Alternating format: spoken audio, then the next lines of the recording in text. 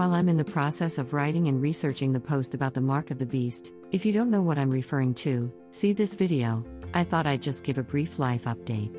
Our family is embarking on a journey that we've talked about and planned for in the background for several years now. And we're finally making the leap. This in-between part is hard, though. So, what exactly is this journey? We have decided that now is the time to find a home on a chunk of land and begin homesteading. A couple of months ago we sold our house and are staying with family for the winter while we work, search for a good property to start our new life adventure in the spring or summer, and build up my husband's side business a bit.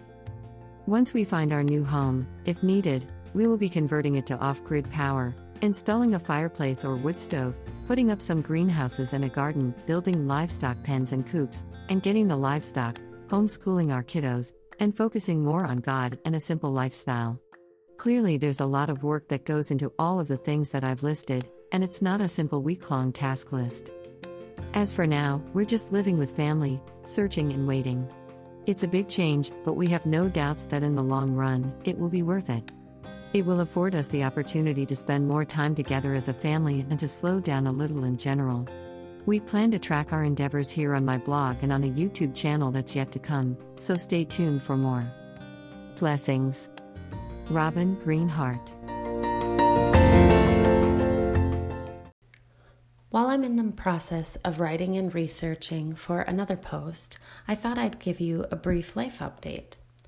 Our family is embarking on a journey that we've talked about and planned for in the background for several years now. We're finally making the leap. The in-between part is hard though. So what exactly is this journey?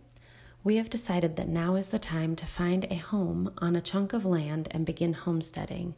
A couple of months ago, we sold our house and are staying with family for the winter while we work, search for a good property to start up our new life adventure in the spring or summer, and build up my husband's side business a bit.